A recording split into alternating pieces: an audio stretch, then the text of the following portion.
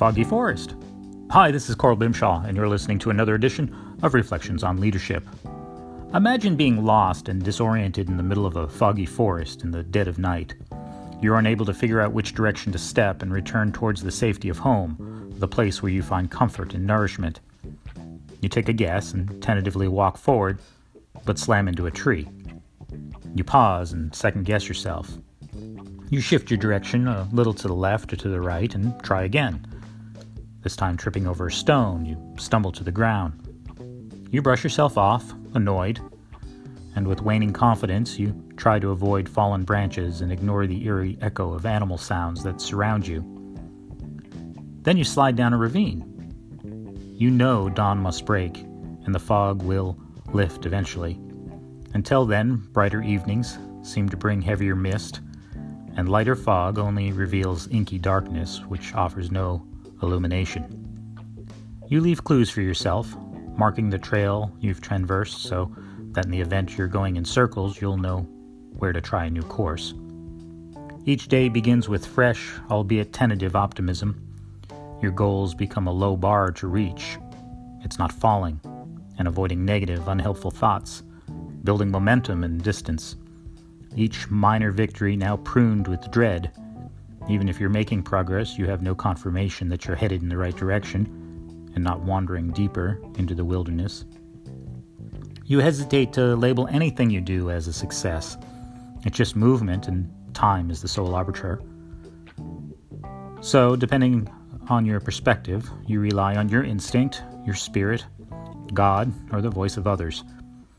You're grateful because there is help from these sources, though in accepting the help, you feel like you've lost some of your agency. Some days you prefer the support because you do want to get out of the forest and into a place that nurtures you back to the person you've dreamed you could be. This is akin to the struggle those with depression, dysthymia, and other non-visible chronic ailments feel. If you break your arm, you have the benefit of a visible clue as to what is hampering your performance and attitude. Others are quick to offer comfort, aid, and encouragement. If they cannot summon those niceties, they certainly pay deference. With a broken arm, others see your pain. When battling invisible illnesses, the compassion and deference is rare or non-existent. Not because people are uncaring, it is because they cannot imagine the pain. Many in this state prefer to keep it quiet because they do not want the emotional crutch nor the kid glove treatment.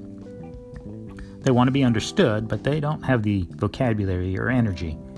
They simply want to heal. They just want to get home, out of the dark, away from the fog, and into a place where they can feel more secure pursuing their unmet needs.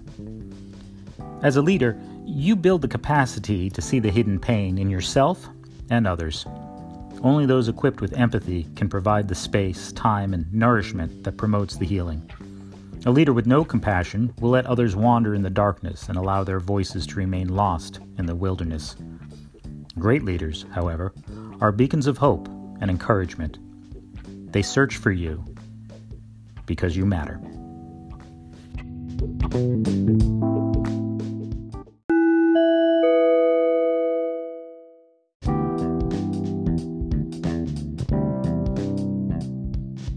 If you like Reflections on Leadership, the podcast, you're going to love the 3-part leadership essay series from yours truly, Carl Bimshaw.